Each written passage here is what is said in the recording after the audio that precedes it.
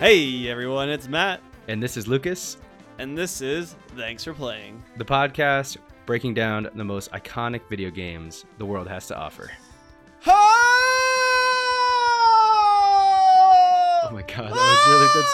Stop. It's so loud. How are you louder? You backed away. You were really loud. I was like preparing too. I get an email to do that, asking me to do that weekly, so I have to. Yeah. They're actually asking you to do that. Yeah. Forgot. Man, how's it going? It's good, man. It's good. We just got done doing an exciting recording of on the Steam Deck. Very passionate. I can tell you and I are both getting heated and annoyed with one another.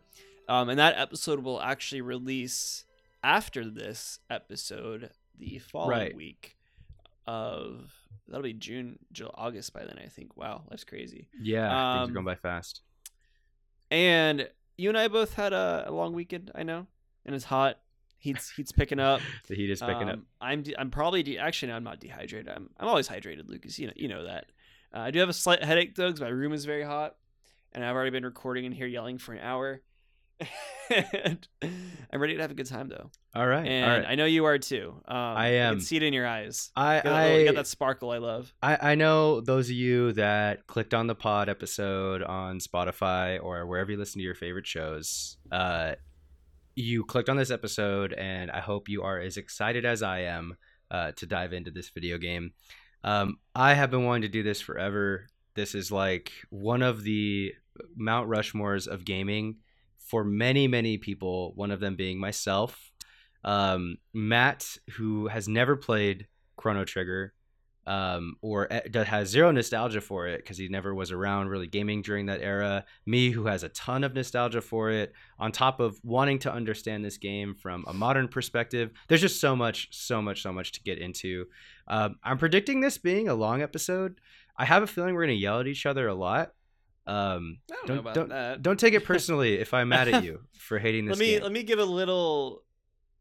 I like this game better than I like Super Metroid. Okay. I didn't want this to turn into Super Metroid. Yeah, no. This will be a much more. I'll be much more kinder in that regard. But yeah, everyone. That is right, as Lucas has mentioned. Today, we are talking about the number one time traveling simulator, Chrono Trigger. Cue the sweet, sweet music.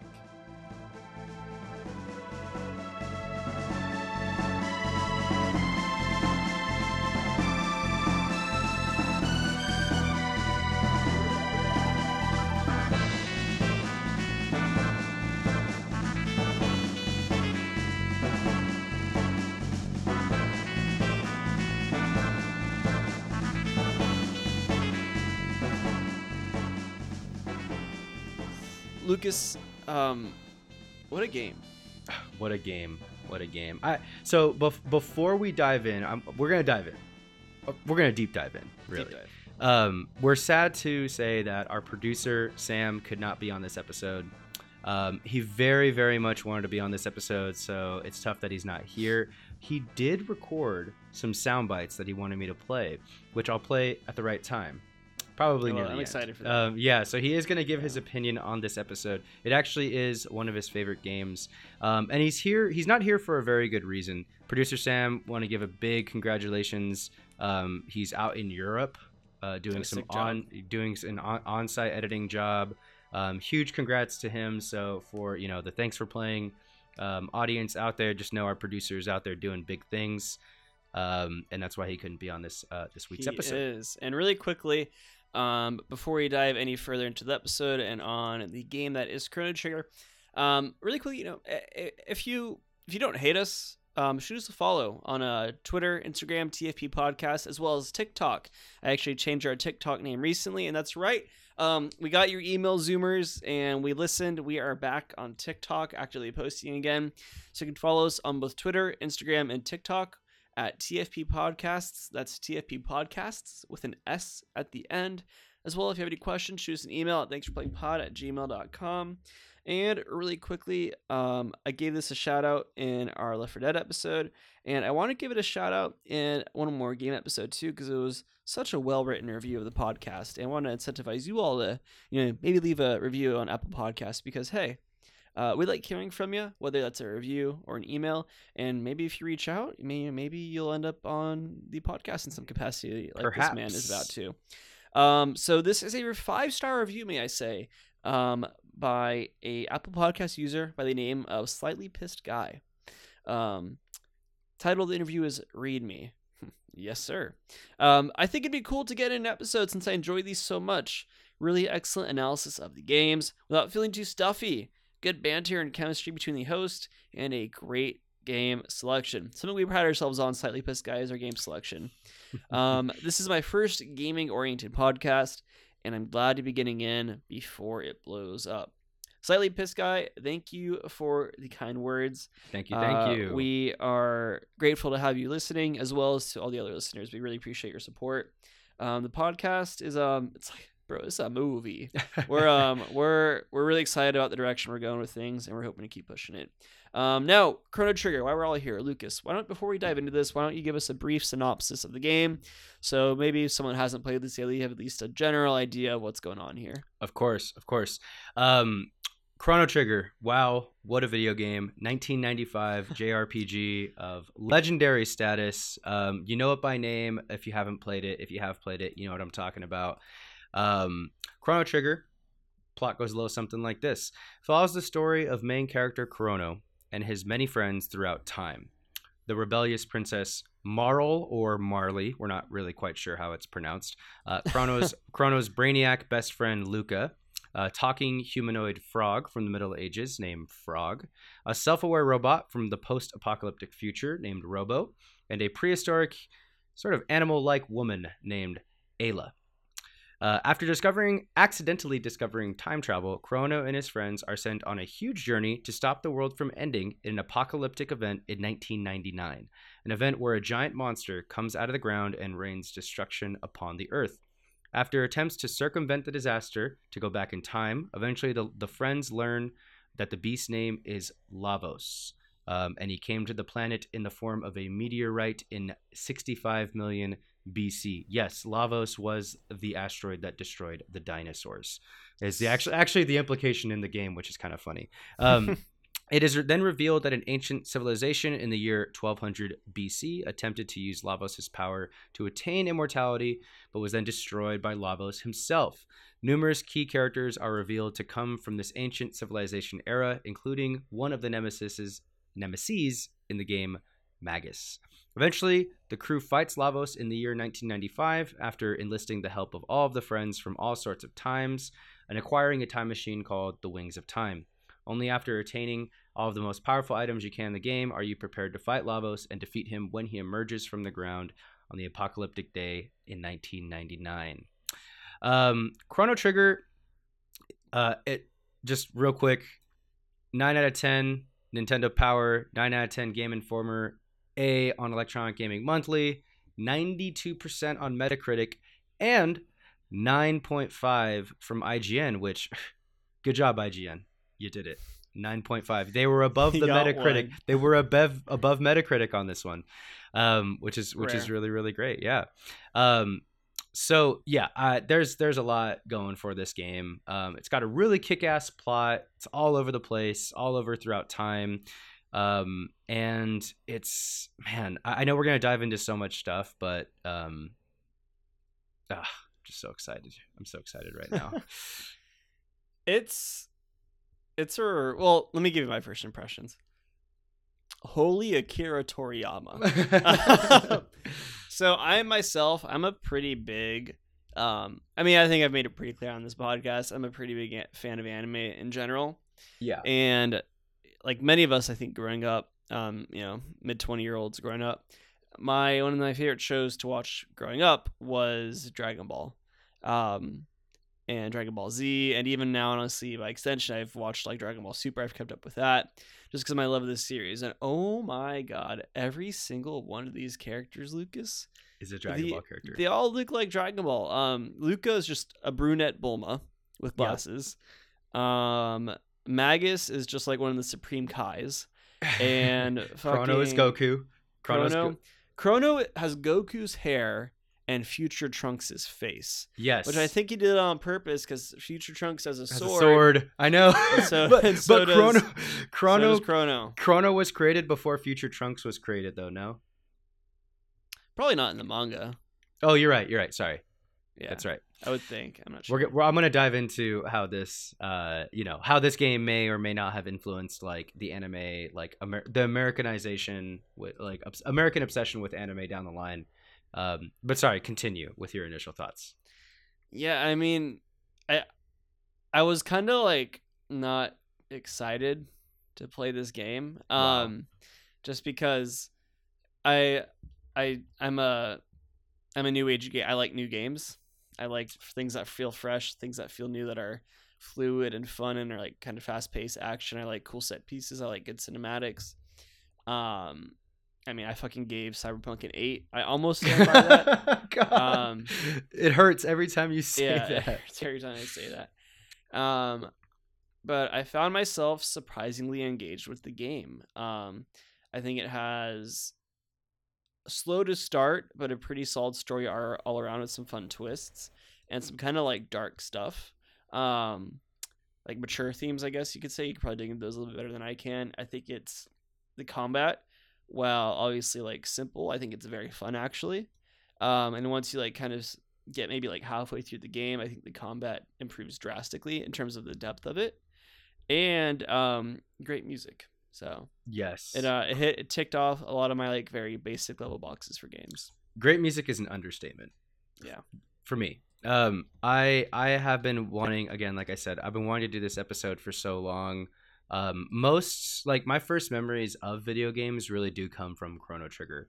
Now, like I said, Sam, our producer, was originally going to be on this episode, and we would have talked all about how me and him played it when we were very, very young. For those of you that don't know, Sam is my brother, which is why he has preferential treatment being the producer for this show. And you know, he rented this game so many times from our local video store just to beat it. He just kept renting it, and he must have been 10 or 11 years old, and I was 4 or 5, and I just sat and watched him play it. And for those of you that kind of grew up in the era where you just watch your sibling play like an old game, it was really great to watch this one fly by for sure. I didn't beat this game myself until I was around maybe 14. When I was in high school, I gave it a proper playthrough. And the thing is that if you're a little bit of an older school gamer, I know that Matt and I are very similar in age, but I tended to stay more in like the Super Nintendo kind of 90s era of gaming. Lucas's first system. What was your first system? An SNES. Yeah, my like first system that I really played was like a Game Boy Advanced a little bit, followed by a PlayStation 2. Yeah, so very, very different from me, where like I had the SNES, 64, GameCube, Advance, SP, DS. I mean, I had all the regular stuff that you had too, but I also I played PlayStation 1 quite a bit. Played a lot of SNES, of course. But for those of you that kind of were around during this era, Chrono Trigger is interesting in that even if you're playing it all these years later, you're doing your second playthrough, your third playthrough. Let's say you listen to this episode and you become inspired to play this game again. It's been so a part of the culture and like the Mount Rushmore of gaming, like I said, that you still remember characters, you still remember some plot points, and you remember who Lavos was, and you remember what Chrono looked like. That the game and it doesn't feel like it ever really left your head in a sense. And for me, I don't even remember a time when I didn't know what this game was. That's how old and like etched into my mind it is. So like the when did it click, the spoilers, like everything, it almost doesn't even apply to me because I just, it's in my, like this game is in my head and in my heart. That's how I feel about it. It's part of it just right? is. It just is. It just yeah. is. It's not. Yeah. It just is. Exactly. And that, I guess that's what I got for initial thoughts. I know I'm fanboying over here. But you know, playing it this time around, I found a lot to still really be excited about. I don't accept the nostalgia argument on this one. I feel very nostalgic about this game, obviously, because it's very closely tied to my childhood. But I played this game now. I think it's great. I think it has like modern game design elements. I think it has like really great like we definitely can't knock it for its graphical capabilities for back in the day, but what it is actually doing from like cinematic levels, pacing, story, beats, like it is doing everything great. It's doing it all in a modern way. It's got twists. Some major characters die. I mean, it's got regular good story beats in it that like you would expect in like a modern regular story. Yeah, really, really good stuff, and it feels like a big adventure. And again, like I know we'll touch on it, but the gameplay has depth. It's not too convoluted. It's just so good. So much of it is so good.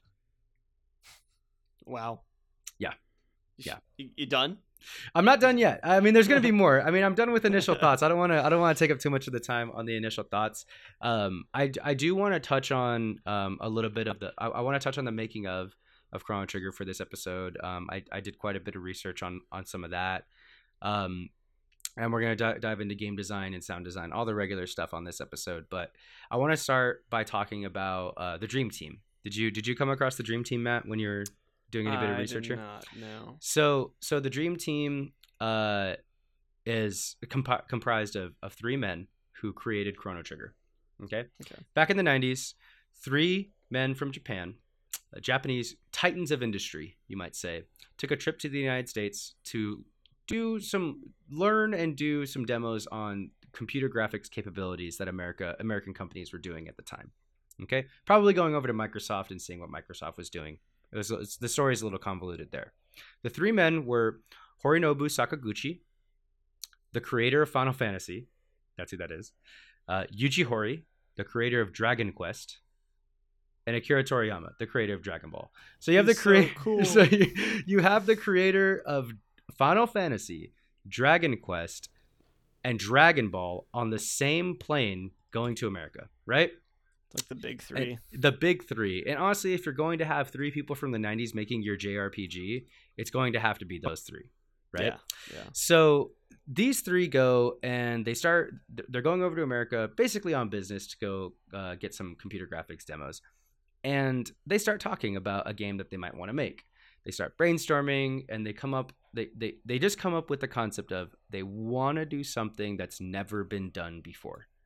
Okay, so they get together, they start brainstorming. I don't believe Akira Toriyama was obviously not working for Squaresoft at the time, but he came in as a consultant, sort of a informal art director, doing character designs, coming up with overall concepts and looks and vibes for set pieces and things like that, and basically created all of the concept art for Chrono Trigger and handed it off to the team to really play with, to really bring to life in sprite form, in 16-bit era form, or 16-bit form. And the thing is that this all came at a really great time because this is the end of the life cycle for the Super Nintendo, which meant they got to squeeze all the technical capabilities out of the Super Nintendo. They got to really, really take everything that the console can do, just because everything had already been done so far. People had figured out how to program on it, make memory as efficient as possible on the console. Obviously, memory being a huge limitation back then. And they were able to actually squeeze everything out of the Super Nintendo and make Chrono Trigger. The idea, it actually started off as there's actually 2 conflicting pieces of information. They say that it started off as its own standalone series and was going to go off and do its own thing, but some claim that it actually started off as a spinoff for the Mana series, or Secret of Mana.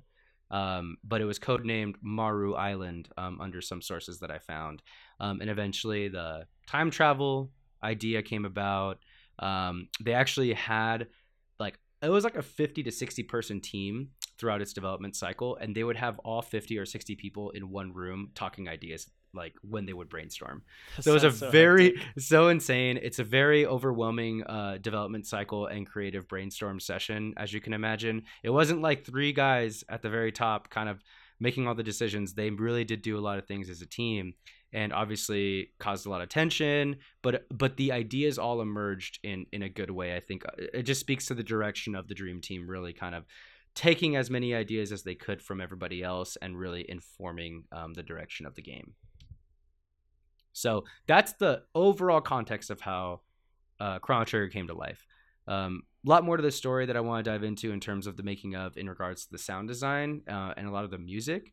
But really, it came down to the vision of three guys that kind of just wanted to do something really cool. And these guys are legends. Seriously, I mean, they've informed in kind of like Thanks for Playing. Kind of like Thanks for Playing.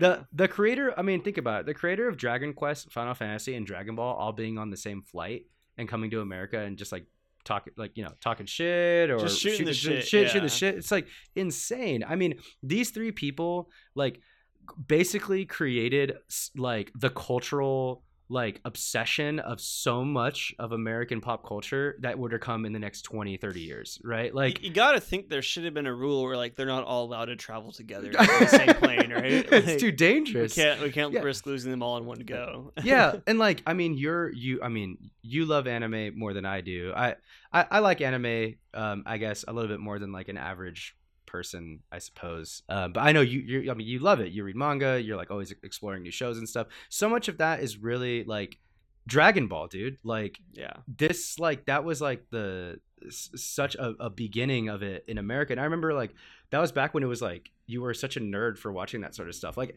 it was just it had to eventually break through, and I just like that guy was talking with the creator of Final Fantasy and the creator of Dragon Quest. It blows my mind that like those three guys were able to come together and do it. They end up informing so much of the culture that comes around in the next few years, so much gaming genres that come about because of their ideas, so many game designers that love and admire their work.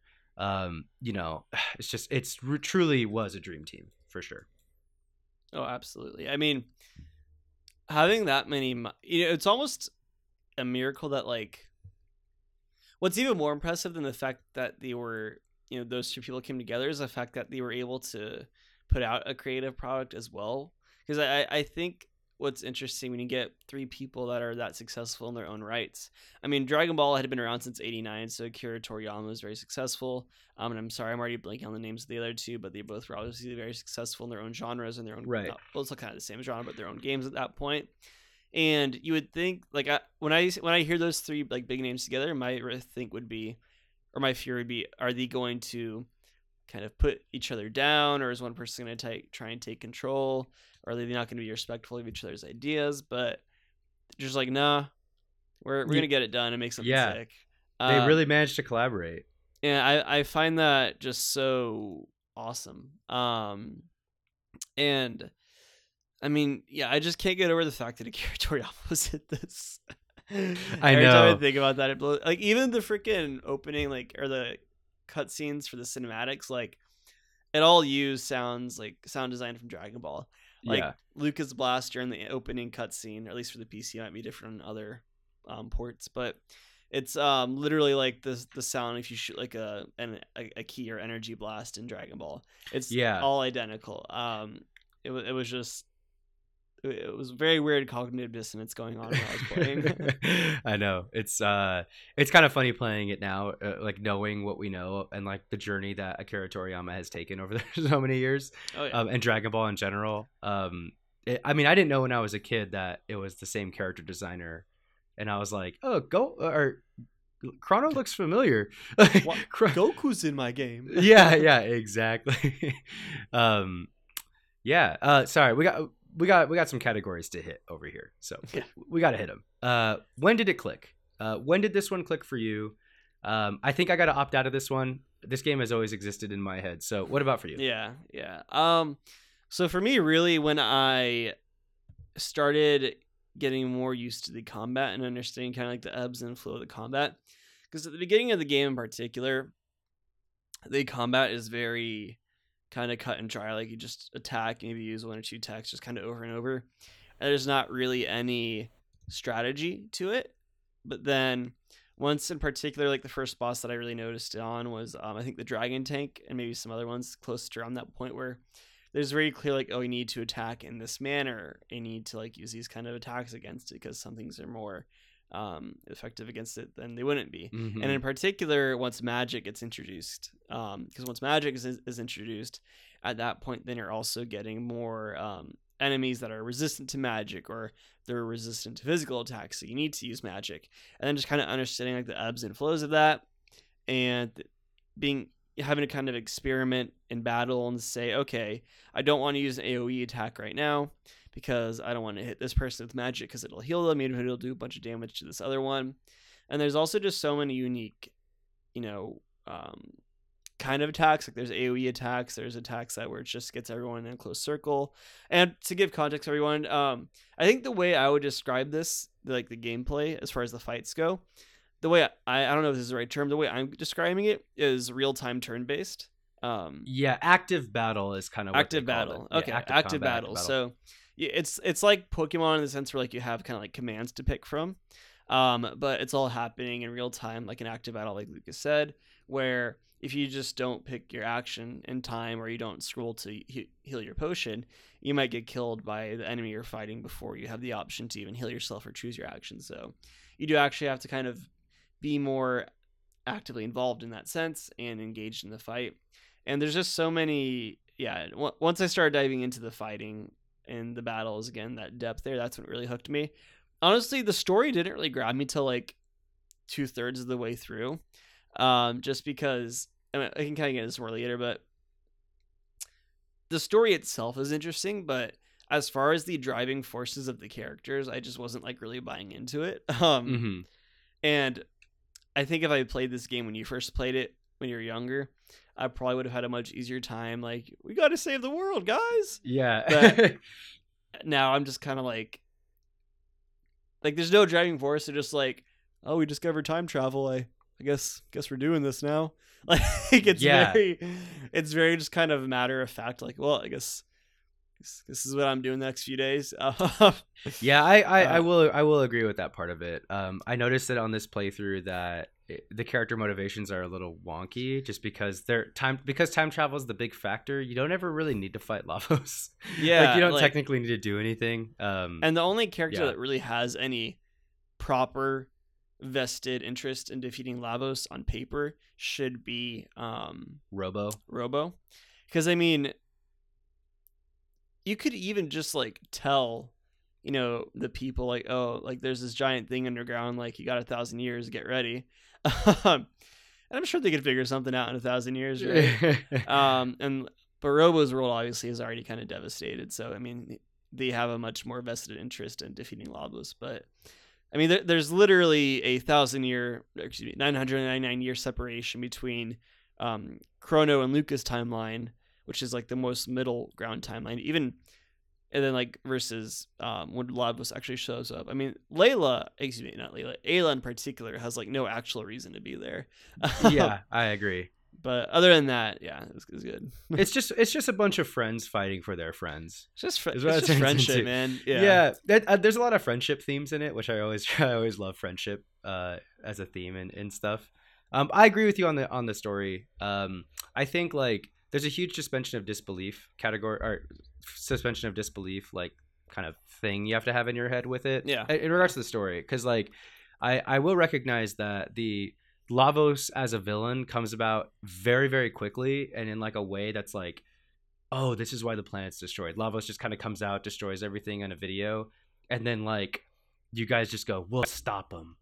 And then that's like, and then you're like, oh, okay, like I guess we're doing this. We're doing this. Yeah, it's like it does kind of feel that way a little bit. There probably could have been a little bit more like build up or motivation, or so even like a little line of like, the present is ripping apart, or like like these timelines are like destroying something like that's happening right now. There is urgency near the end when the Black Omen appears, like when the flying Black Omen, because that thing is like actually causing it's actually ripping it's ripping space-time apart in a way. Right. So that's kind of cool. But Lavos himself, yeah, you could have easily just not done anything at all. It's kind of funny there. Diving into game design, right? I want to get to that real quick. I want to get to that actually because that's like a good bulk of what I want to talk about here. I like you said, I think there's a lot of depth to the combat in the later stages of the game. I want to say like halfway through things start getting pretty interesting, then near the end things are very interesting, and I like it because it's a subtle depth. No singular loadout in the game is the best loadout. So for those of you that haven't played it, there's 7 characters total. You get to have 3 in your party. When you're fighting, you get to do combinations of dual techs and triple techs in order to use in combat. Plus, you have all the items that you could pick from, which everybody could use.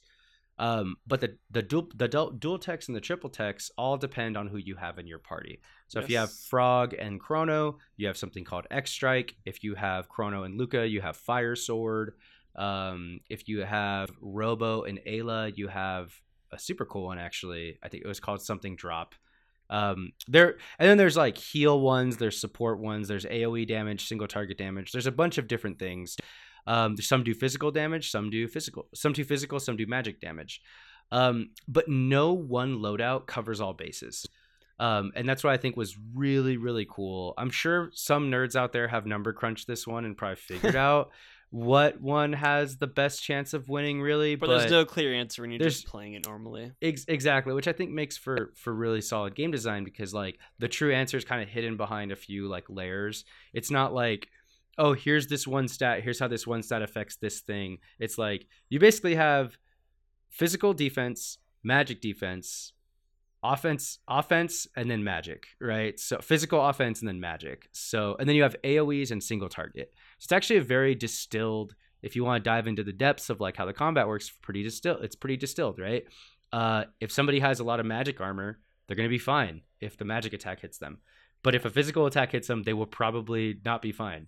And you can't really armor up anybody to the point where they can guard against both, like with the items that you have. So you have to kind of choose one or the other.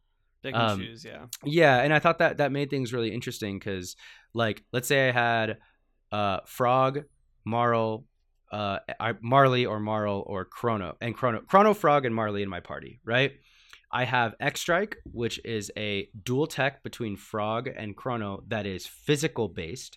So it means you can deal a lot of single target physical damage to somebody, but I don't have a really solid AoE magic attack, except for Luminaire, which is Chrono's, or like Lightning 2, which is another one of Chrono's. And it creates like this weird dynamic, because it's like, okay, well, if I attack the boss that heals from magic damage, Luminaire doesn't really do anything. Then again, Frog has an AoE heal. Then again, Marle has really good single target heal. It's like, it becomes this kind of game where, you know, it's almost like the Inklings of like in WoW, you have like AoE healers, single target healers, AoE damage, single target damage, and everybody has their specialties and stuff.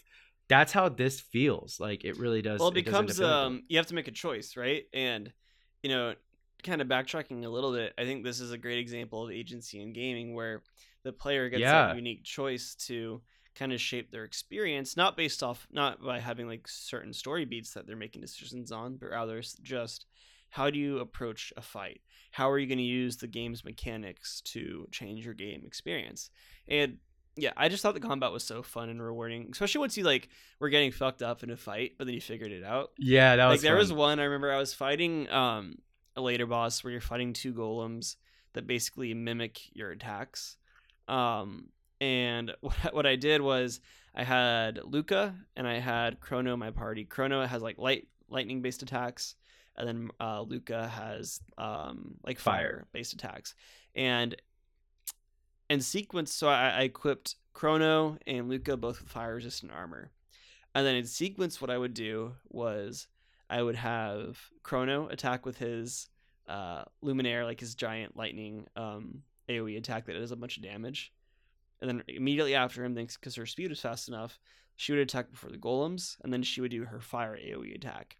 And because of that, both the golems are going to just copy my flare, my fire attack, and I have fire resistant damage on.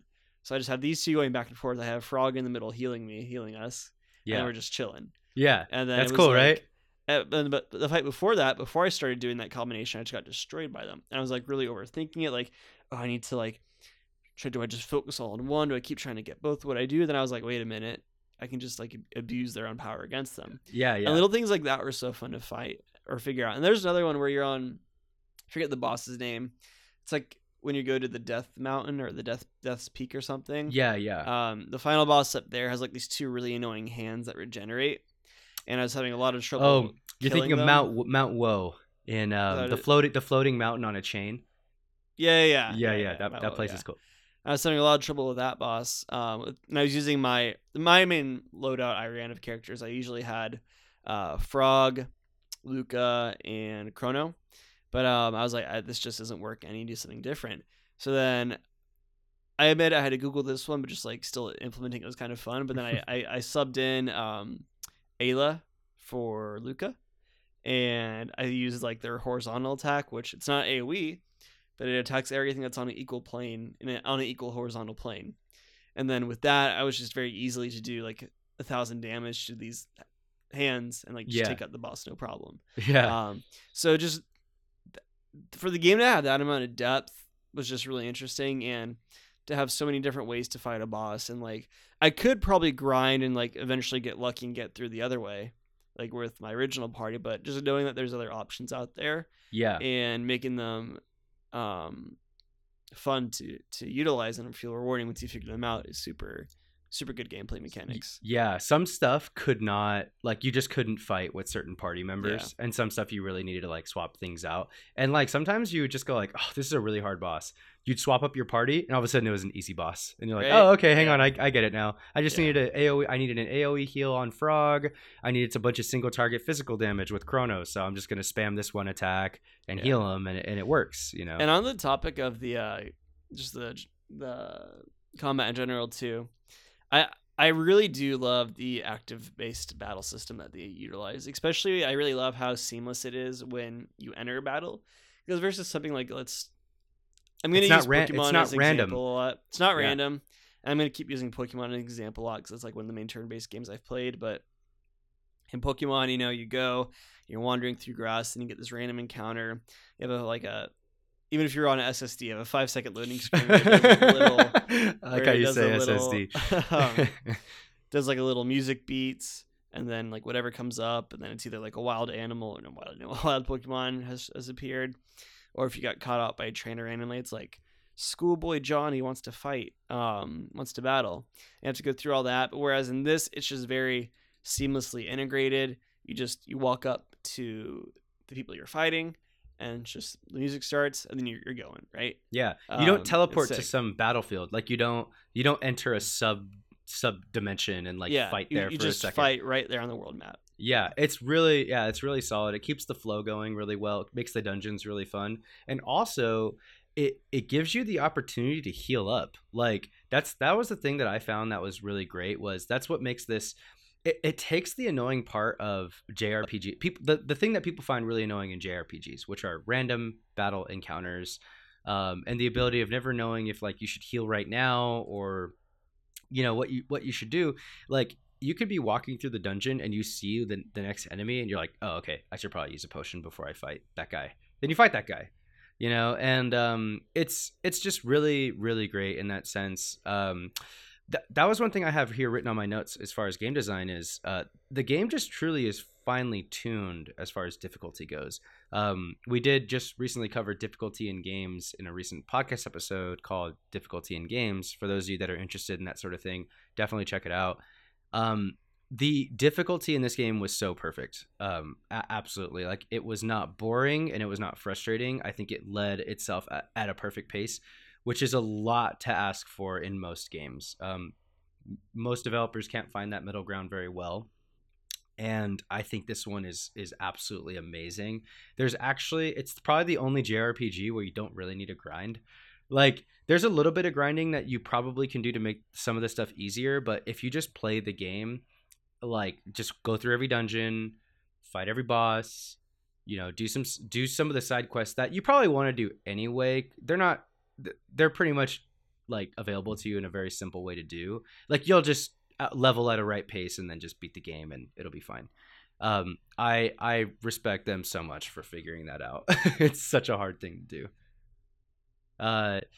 Yeah, you're muted, Matt. Awkward, dude. Oh, muted. No. Sorry, what were you saying?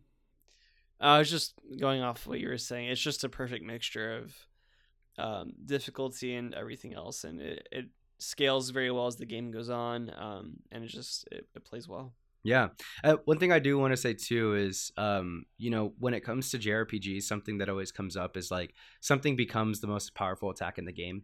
I know that Final Fantasy VI is really a victim of this. I haven't played too many Pokemon games to know if this is a problem in them, but what always ends up happening in a lot of RPGs is a certain character has a certain ability that just works in 99% of all cases, that you could just use it and kill something pretty quick.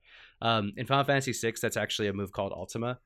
And it's just, you could just spam it with certain characters and just like win most fights. It's like a magic physical attack damage that just destroys everything. And what was cool about Chrono Trigger was there was actually no move like that. I used to think it was Luminaire, which is Chrono's strongest move. It's an AoE lightning based magic attack, does a ton of damage, but if you use it on Lavos, you'll never win because you have to deal physical damage to the monster on the left in order to kill it, and then you have to deal damage to the one on the right as it's trying to res the one on the left. So even that like little thing is like so cool. So such an interesting like thing to implement is, one, there's no strongest attack in the game because it's always going to have an inherent weakness if it's a magic attack. And if it's a physical attack, same thing. So the other thing too is some characters, some boss fights, if you dealt damage to a certain like portion of the boss, you'd get hit with a really powerful counterattack. So some stuff had to be single target. Another like really great decision I think was made to like AoE attacks don't work all the time. You know, sometimes you have to go for that single target situations ability. where it's like, I can't do this or I'm going to heal someone. Yeah, exactly. And like some games never even implement something as deep as that. And this was like 30 years ago almost that this has been around, you know. And I think it just makes you have to think a little bit more. It's not overly complex. That's kind of what I want to stress too, is it's just complicated enough. It's a great entry level JRPG mechanic, you know. Kind of want to back up a little bit. That's crazy. This game is just about 24 years old. 24? No, it's almost 30. It's 26, right? It came out in 95. It's 2021, right? 26 years. About 25 years old. Oh, okay. You said 20. Okay. I said 24, I think. Yeah, but it's 26. Shit. It's okay. No, math is hard. That's just nutty, though. I don't know why in my head I was just telling myself this game's like 15 years old, 10 years old. Yeah, I know, man.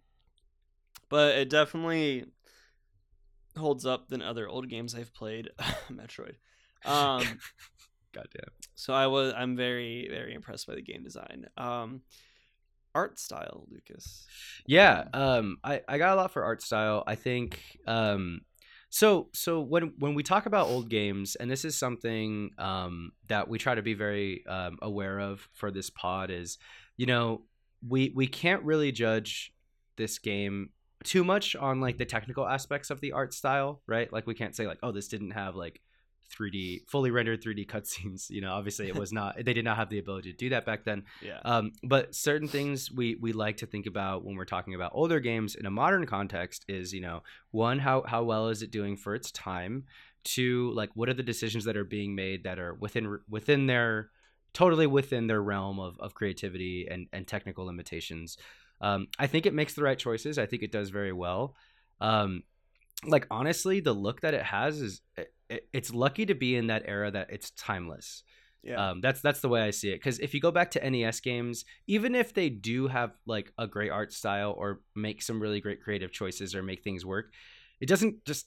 It's a little too hard to look at. Like some of those old NES games, Atari games even, it's just like they're not quite at that level of refinement yet. And then you go a few years later where you see the first 3D games on N64, PS1, and it's even hard to look at those sometimes. Like go and look at the first Tomb Raider, and everybody here will know exactly what I'm talking about. It's like the first 3D games were just took a step back in a way from the best 2D games graphically. A little bit, yeah. And this is definitely, it was just so rough around the edges, and yeah, this is the finest like graphic style for a 2D game that you could find, where it's that beautiful sprite style. It's pixelated, but it's not too pixelated. Everything's very clear on what you're looking at. They were able to do cutscenes. They were able to have really great music. The memory allowed for it.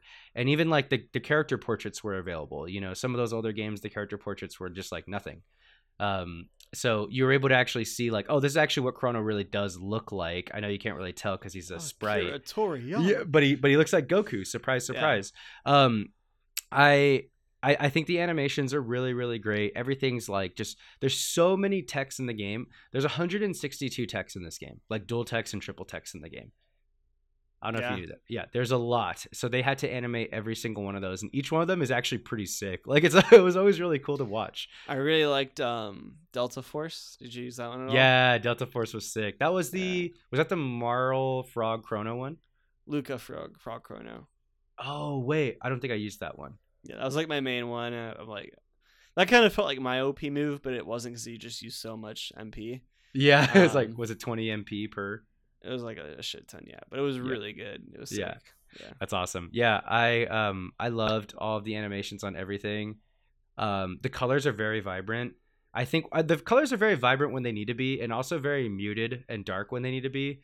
Like the fact that they could have something as like cool feeling as like the forest that you go into and like kind of run around in, to like Magus's castle, that just shows like so much diversity. Or to like the year 2300 and all like the like post-apocalyptic world, basically how it's just so dreary. And like we mentioned, like this game, it's like the peak of pixel art, right, and the peak of like 16-bit, and it's beautiful. And kind of the way I personally try and evaluate like the art style in games now, specifically because we can't really fairly compare something that was made in the 90s to something that was made today, is how well is everything, like are the set pieces designed, how well does everything come together with what they have. And this is one of those games that it all comes together perfectly, like from everything Lucas was mentioning, the animations on the attack using what they have, the the places you actually get to explore, how those are designed, the tone that is set in those places and that's established is designed so well. And I want to mention too, like, I don't think this was included in the original version, to be fair, but like the versions today, the ports to the PC at least, and I'm assuming to the iPad device as well, it has a lot of like really cool anime cutscenes in it. Yeah, it does. And they're super fun and adds a lot, kind of helps bring the world alive. And I'll count that as part of the game, even if it's newer. I think it's sick, so it's all really good. Yeah, into that. What was your favorite like dungeon set piece that you encountered? Ooh. I really loved everything in like the Zeal, like the underwater palace, the Black Omen and stuff. Like the Zeal architecture was really cool. It felt like Futuro, like it felt very futuristic, even though they were supposed to be an ancient civilization. I thought that was really cool. On top of the music was really cool there. I kind of really liked the I don't even know if it qualifies as a dungeon, but this was like my favorite area. It was like Site 32 or something, or like just one of the mutant areas that you wander through. Yeah. In the post-apocalyptic. That might be a weird one to pick because it's so like kind of dreary and not colorful and stuff, but that's kind of why I loved it, because it was just like it was such an outlier. Yeah. Existing in what is otherwise in all the other timelines like a very bright and colorful area. Yeah. I had a lot of fun with it. They totally took, and the monsters there were so much more kind of like Fallout-esque, Yeah, they were super like different. very clearly mutants. Yeah, so yeah, that was dope. That was dope. They totally took like cues from Terminator or like any 90s sci-fi like post-apocalyptic stuff. Like totally. There was one I was fighting. It was just like a giant deformed baby. I was like, why? Yeah, I know that one. Yeah, I know exactly that one. Yeah. I'm in agreement with pretty much everything you said. I think the art style is amazing.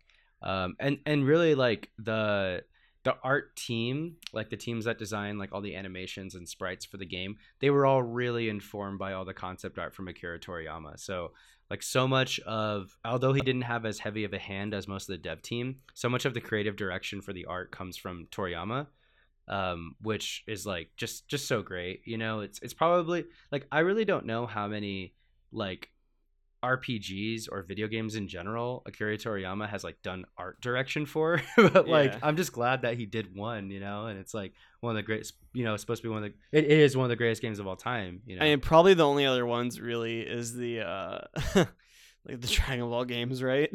Yeah, he was even involved on those. Yeah, exactly.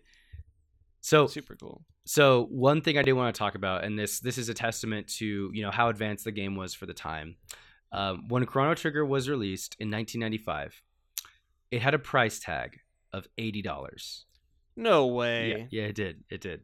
Why? It That's absurd back then. It is absurd. That is $142 in today's dollars. That's ridiculous. Who was I don't buying know. this? I don't know. People bought $142. Imagine buying a $142 game. I think we would have anything's possible dedicated just to like shitting on a game like that. Yeah, I know. I know, it's crazy. I mean, this is a pre a pre-anime America bought it. It got phenomenal. It shattered expectations. It sold more than they thought it would. It got better ratings than they thought it would and better scores. But it was $142. And think about what this game. That's how much people actually were willing to pay for it because of the way it looked. Like they actually it was really graphically ahead of its time for the system that it was on. People thought it was worthy of $80 in 1995.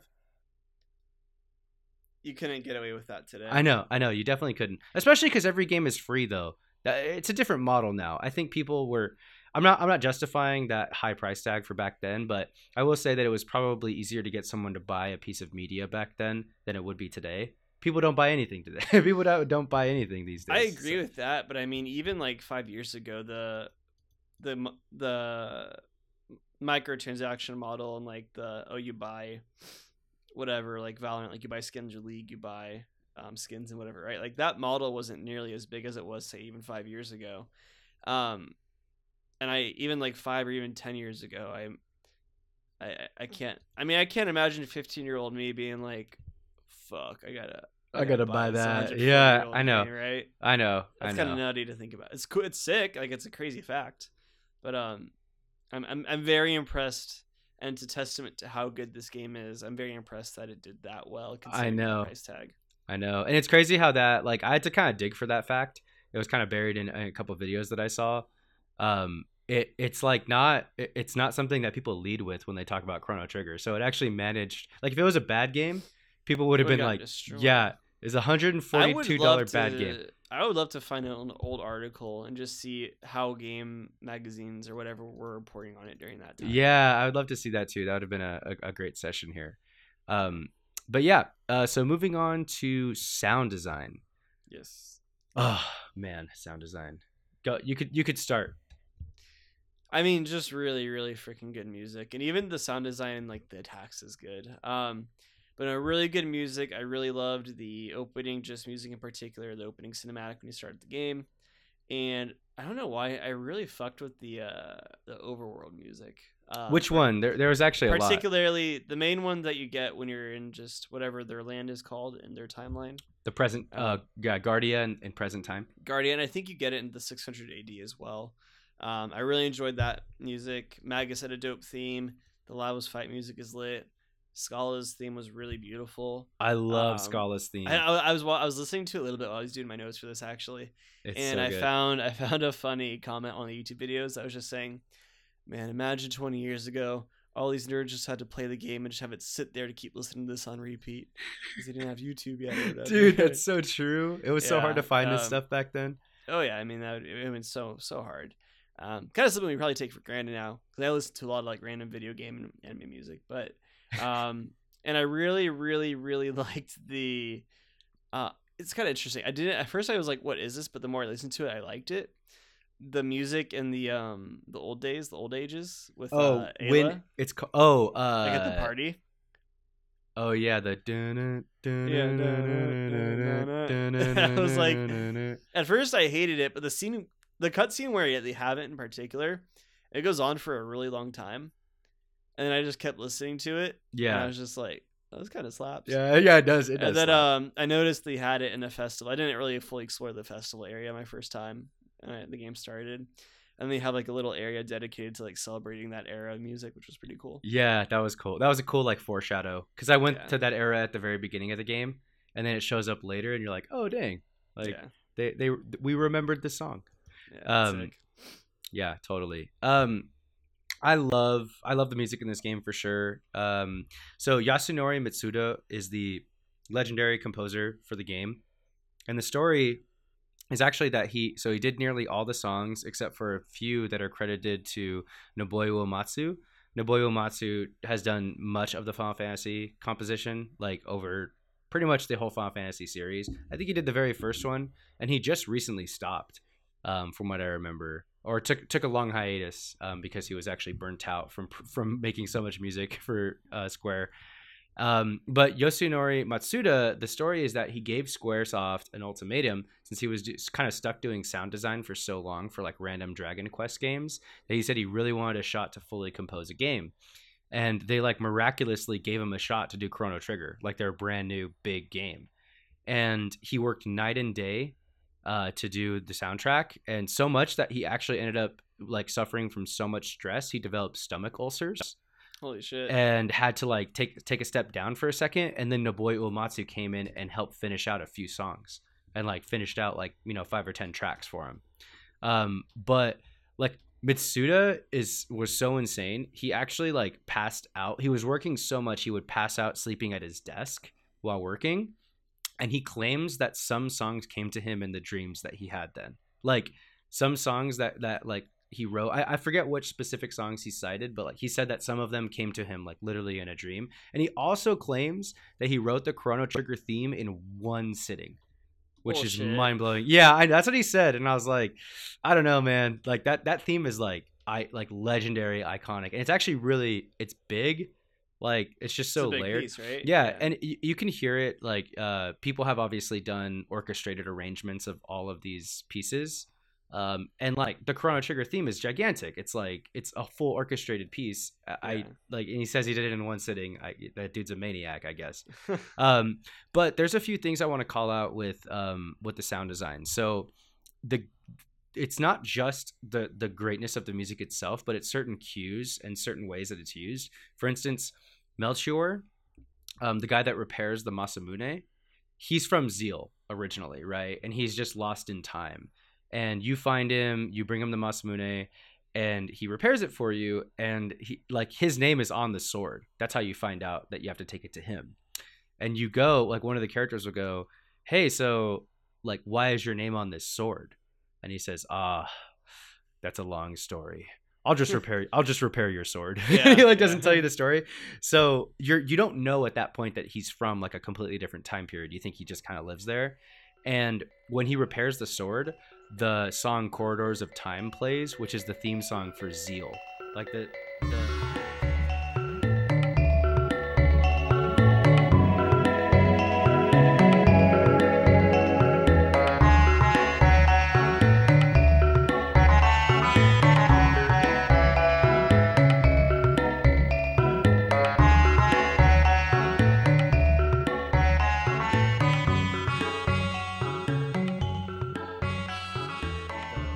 music that's playing. So it's actually, they actually use the music to foreshadow. It's the first time you hear that song. It's such an iconic song. It's a great one. And it's actually the first time you hear it is when the Masamune is getting repaired. Because the Masamune itself is also from Zeal.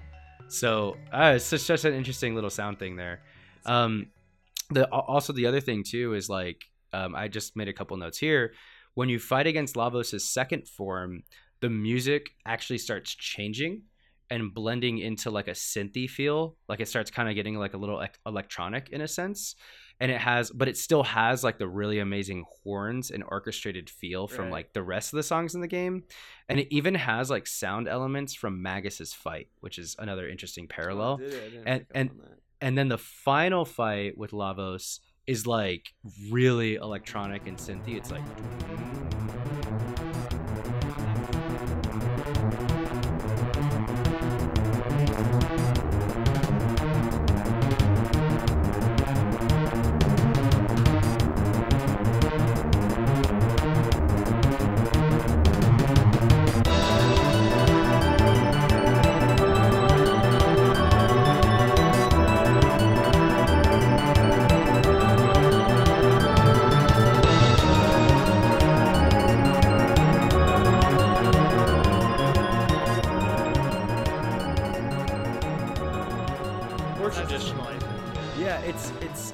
we'll definitely plug it in post-production here, but it also has the choir like sounds from the very beginning of the game. So like when you're playing the fight against like Lavos, like when you're playing in that moment, it literally feels like time is like colliding. Like it just feels like you're hearing something from the very beginning of the game and something brand new that you've never heard before.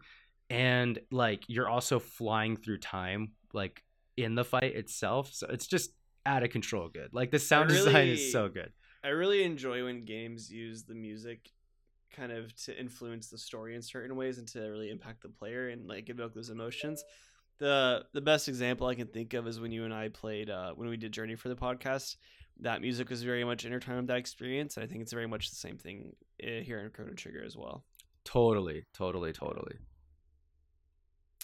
Let's see. Up next, do we want to hear from producer Sam at all, or? Oh, you know what? Okay, the Sam. So I got the Sam recording here. It's called Sam's Monologue.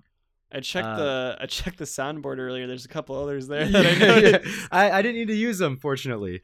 So just as a little background, producer Sam, genuinely thought that you would give this one a really bad score. Like he was really afraid of that. Well, we're not there yet. So I guess he did prepare some sound bites just in case that did happen. But he also prepared a soundbite in case you gave it a really great score. I'm seeing that. So we have both queued up. I'm glad we'll see what happens. I'm glad that you see him there. But we do have Sam's monologue. We're gonna play it for you guys here before we jump into the final NPC awards. Again, he is not currently here. He's in Mykonos, Greece, scouting out locations for the Thanks for Playing movie. That's right. So here is producer Sam and his thoughts on Chrono Trigger. Yo, this is Sam, producer Sam of Thanks for Playing. You guys are probably at the end of the podcast or whatever part of the podcast that you're on, and you're inserting this audio, and you guys are talking about Chrono Trigger, the best game ever made. And Matt, I know you've probably had some ridiculous takes on here. So yeah, man, whatever you do, don't give this game a 7. This game deserves a 9 or a 10. I mean, even giving it a 9 is crazy in my opinion. Don't be ass, Matt, and don't say that this game's about nostalgia, because you're going to say that about every game that is really going in on you before 1998. I guess is he going to talk about Chrono Trigger from the 90s, right? Just like Citizen Kane. So don't get those bad reviews. Don't. Okay, hang on. I just want to pause for a second. Do you want to talk about the Citizen Kane thing for a sec, or you want to move on?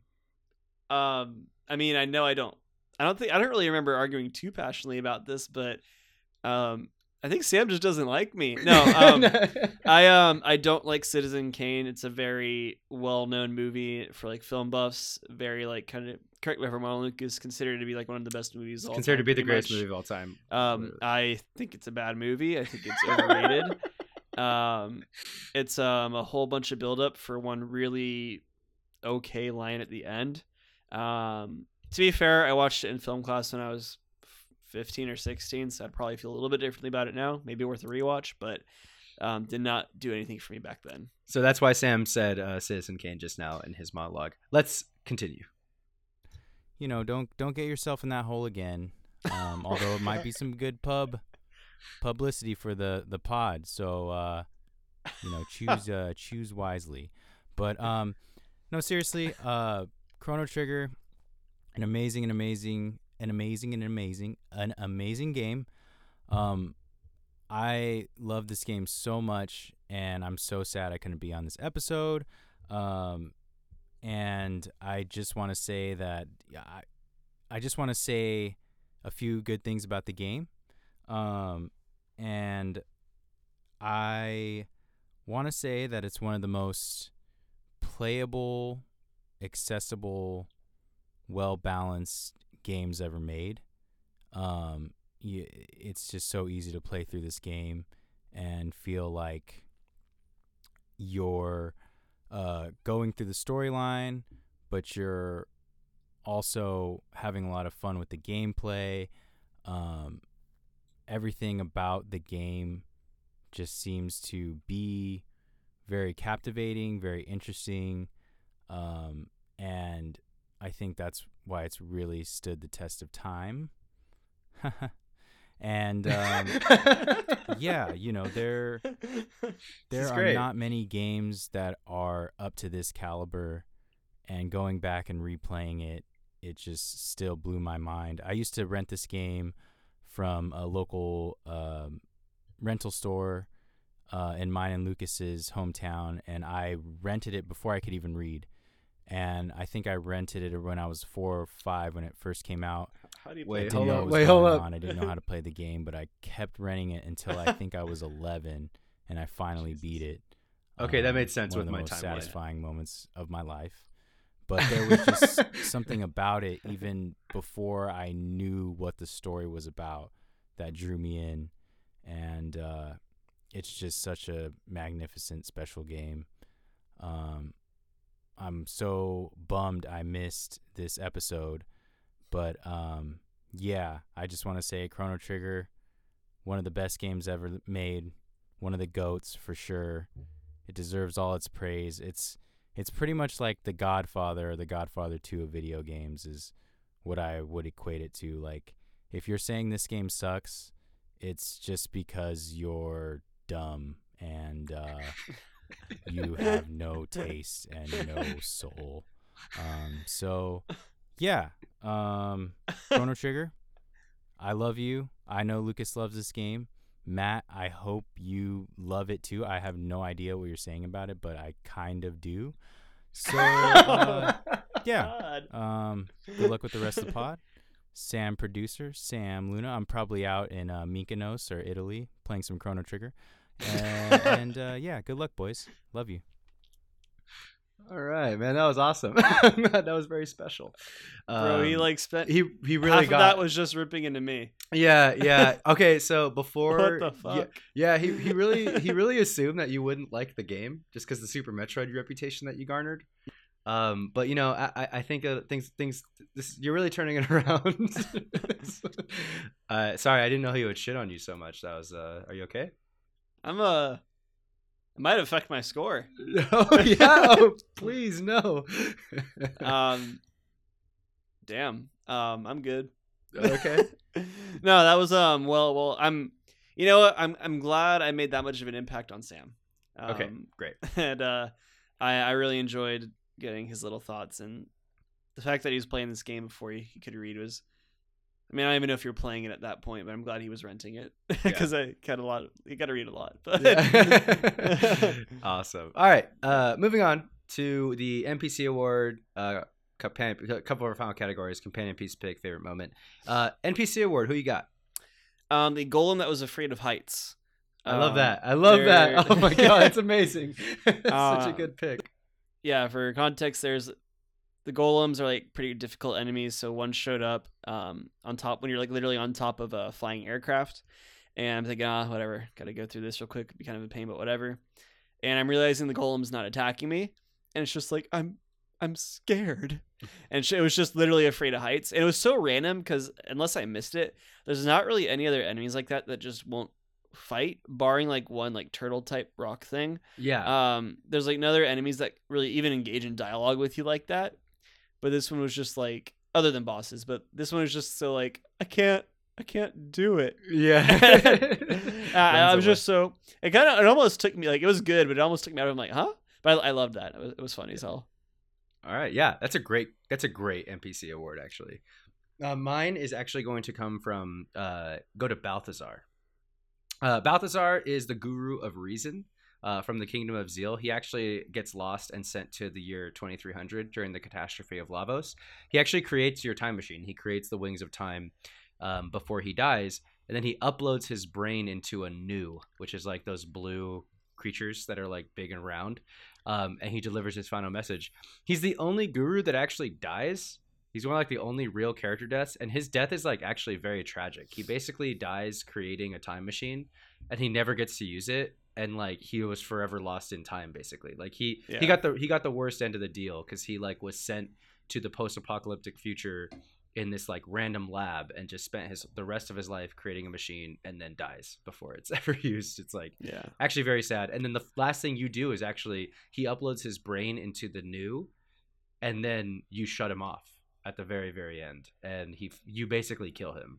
So he can rest. So he could rest. Yes, yeah, you do. Yes. yeah, he asked you to do it, and I think that's a really powerful like ending for that guy. Like he doesn't say like kill me please for God's sake. It's more just like, hey, I'm done.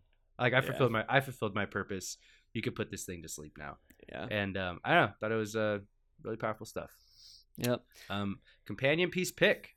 When I beat the 2 golems, that was really that was favorite moment. Companion piece, Avatar: The Last Airbender. Didn't? Oh, dang it! That was mine originally. I did change mine, but I like that. Expand on that. Let me hear. I think it's just a really good adventure. I think Avatar: The Last Airbender is one of the most iconic cartoons in recent time / anime. That's a whole debate in and of itself. Mm-hmm. I think it's a remarkable TV show, and very like kind of similar ideas of like adventure. Friends coming together to do something, and I just think if you liked Chrono Trigger, you'll love Avatar: The Last Airbender. Okay, yeah, I agree with that. Bunch of kids going on an adventure to defeat the evil villain using the power of the elements. Pretty on point there. Companion piece pick, Dragon Ball Z. I was gonna do that actually. So first I had Avengers Endgame actually because time travel. Oh, okay, yeah. And then I was like, I can do a little better than that. And then I went to Dragon Ball, and now I'm at Avatar. Okay, yeah. Not a too far of a leap. Dragon Ball Z. I mean. It's another classic, like, era 90s era thing. Both, really designed and directed by Akira Toriyama, or I guess concepted artistically by Akira Toriyama. I'd be surprised if someone out there has never heard of Dragon Ball Z. So this one should not be like too far off or too big of a surprise. So that's my companion piece pick. Love it. Favorite moment, Lucas? Go. The couple things. I got one and I got a runner up. The final battle is really, really amazing. And I think my runner-up is got to be... Oh, God, I got 3 favorite moments. My bad. Okay, actually, favorite moment is where Zeal is destroyed, and it's revealed that Magus is the prophet, and then all 3 of the legendary gurus are sent to their different areas of time. Like, they get stranded where they go. Yeah. That moment is really amazing because there's a big reveal where the prophet turns out to be Magus. Chrono dies, and then all 3 of the sages are sent in, throughout their time periods. And like, there's just there's like 3 twists that basically happen all at once. It's like really amazing. My runner-up is where you acquire. It's a side quest where you acquire the Green Dream, and you find out like why Luca's mom cannot walk. It's a very, very emotional side quest where basically Luca, as a kid, couldn't stop an accident from happening, and is then filled with regret and trauma. And it's a really, really powerful side quest. Way, way, way deeper than I was expecting. Did not expect to cry when I was playing the game, and I did. So it's really good. What about you? So mine was beating the golems that I mentioned earlier, because that was like when I just felt like, man, I get this game now. I'm smart. And then Chrono dying, because I was just like, Nani? Like, it was so just out of left field. I wasn't really ready for it. And kind of the implications too. I'm not totally clear on how the time travel mechanics work here. From what it seems to be implied that it's like one timeline and something multiverse, like Avengers Endgame or even like Dragon Ball is. So I'm not sure if that means the Chrono that they revived. I don't know if that means that that's a brand new Chrono, if that's the same Chrono. And I'm really confused on that. So I can't tell if it's implied that their Chrono still actually died, and then they just went and took a new one, basically. It's kind of hard to tell. Let's not overthink that one. I know. I that's just who I am. But I was like, Nani? But yeah, I enjoyed both those parts quite a bit. Awesome. Nitpicks, I'll go, because I don't think you have any. Story in the beginning and was extremely weak in my opinion, and no real driving forces. And this might have been more of a port issue on the PC, or just a general personal me issue. The invisible barriers. Let me read context. What I found when I was walking, like I'd be next to a rock, but I'd be walking in a space where the rock shouldn't be in my way, but it would be in my way, and I couldn't walk. Like it's like the barrier of it extended. even if it was just like open territory. And it happened enough. It wasn't like a game breaking thing by any means, but it kept recurring and happening enough to where I'm like, this is kind of annoying. I'm not sure if maybe that's a PC port issue or whatever, but yeah, only real nitpicks for me. Okay. I do just have a real quick nitpick, and it is that story part that you mentioned. It's like the revelation of Lavos and like the whole driving motivation is really weird.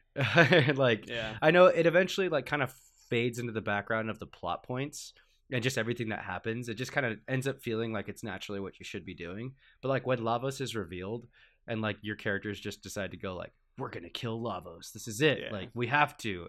It's like, I was like, no, you don't have to. Yeah, Just go like, back you're home. good. Just Yeah. go home. But yeah, I do agree with you on that point. It's my only nitpick for it. This question feels weird for this episode, but would you play other games from this developer? Square Enix, Kingdom Hearts. Yeah. Yeah, I mean, it's back then. This is SquareSoft. Technically, it's before they Right, became yeah. Square Enix, but you know, same company generally.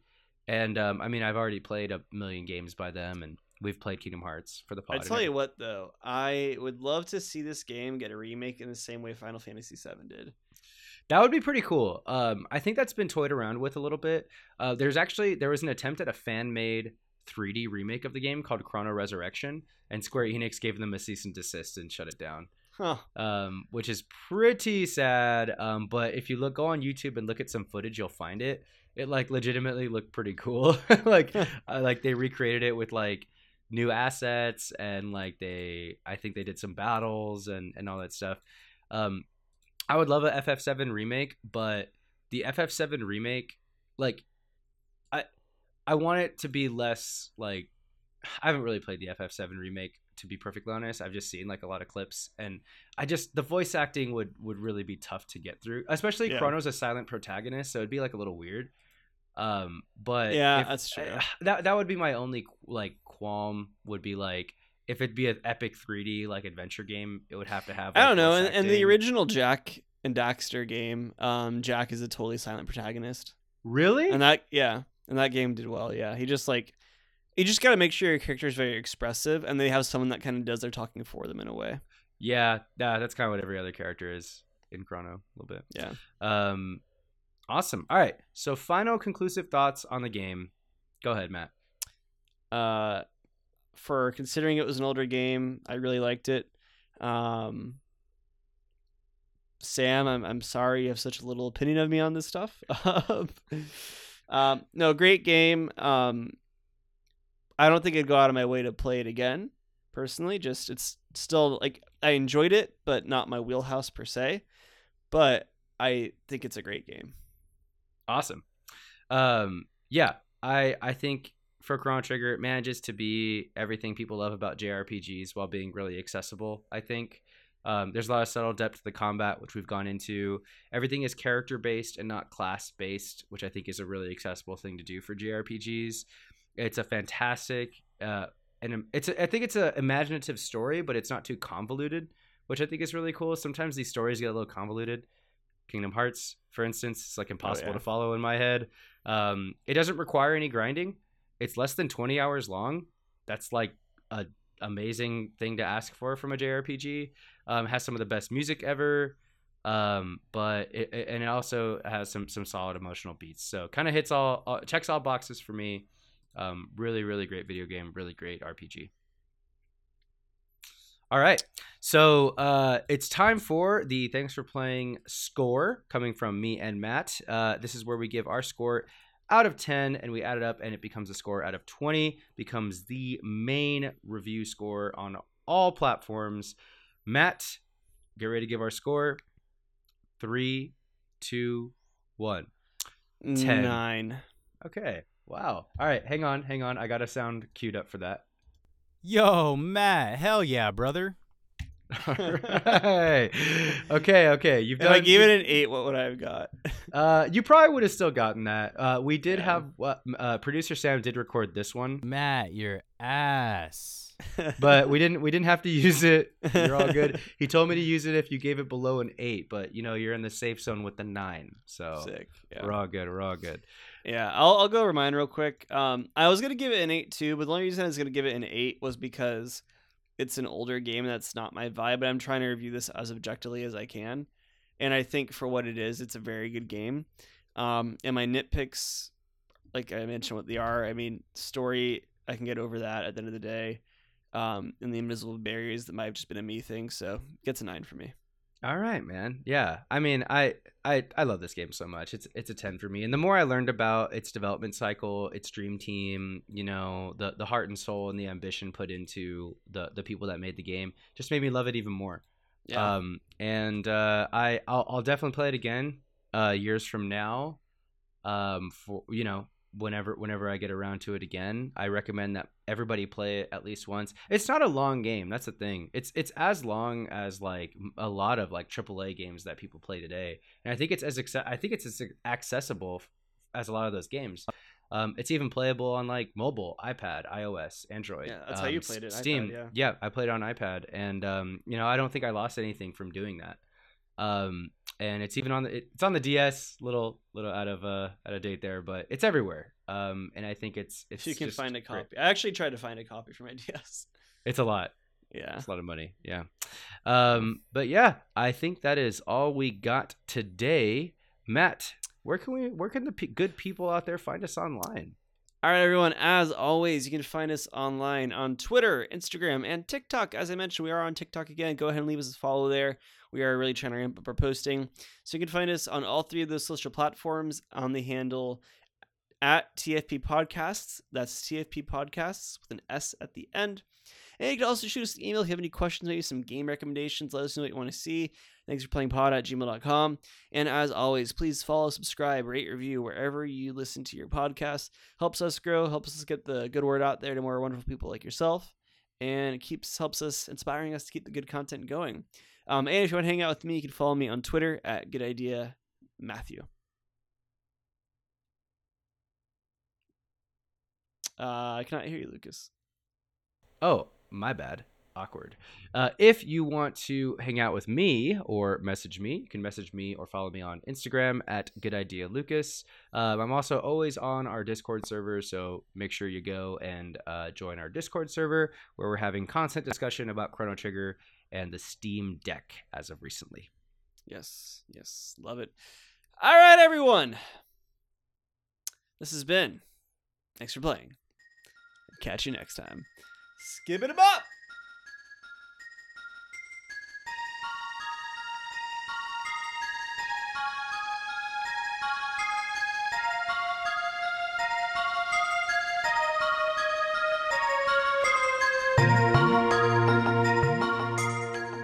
Thanks for Playing is a production of Good Ideas Only. Your hosts are Lucas Luna and Matt Rockaby. Our music was done by the impeccable Sammy Luna, and our logo design was done by the talented Isaac Palestino. Special thanks to the Roll Call Bunch and Red Circle.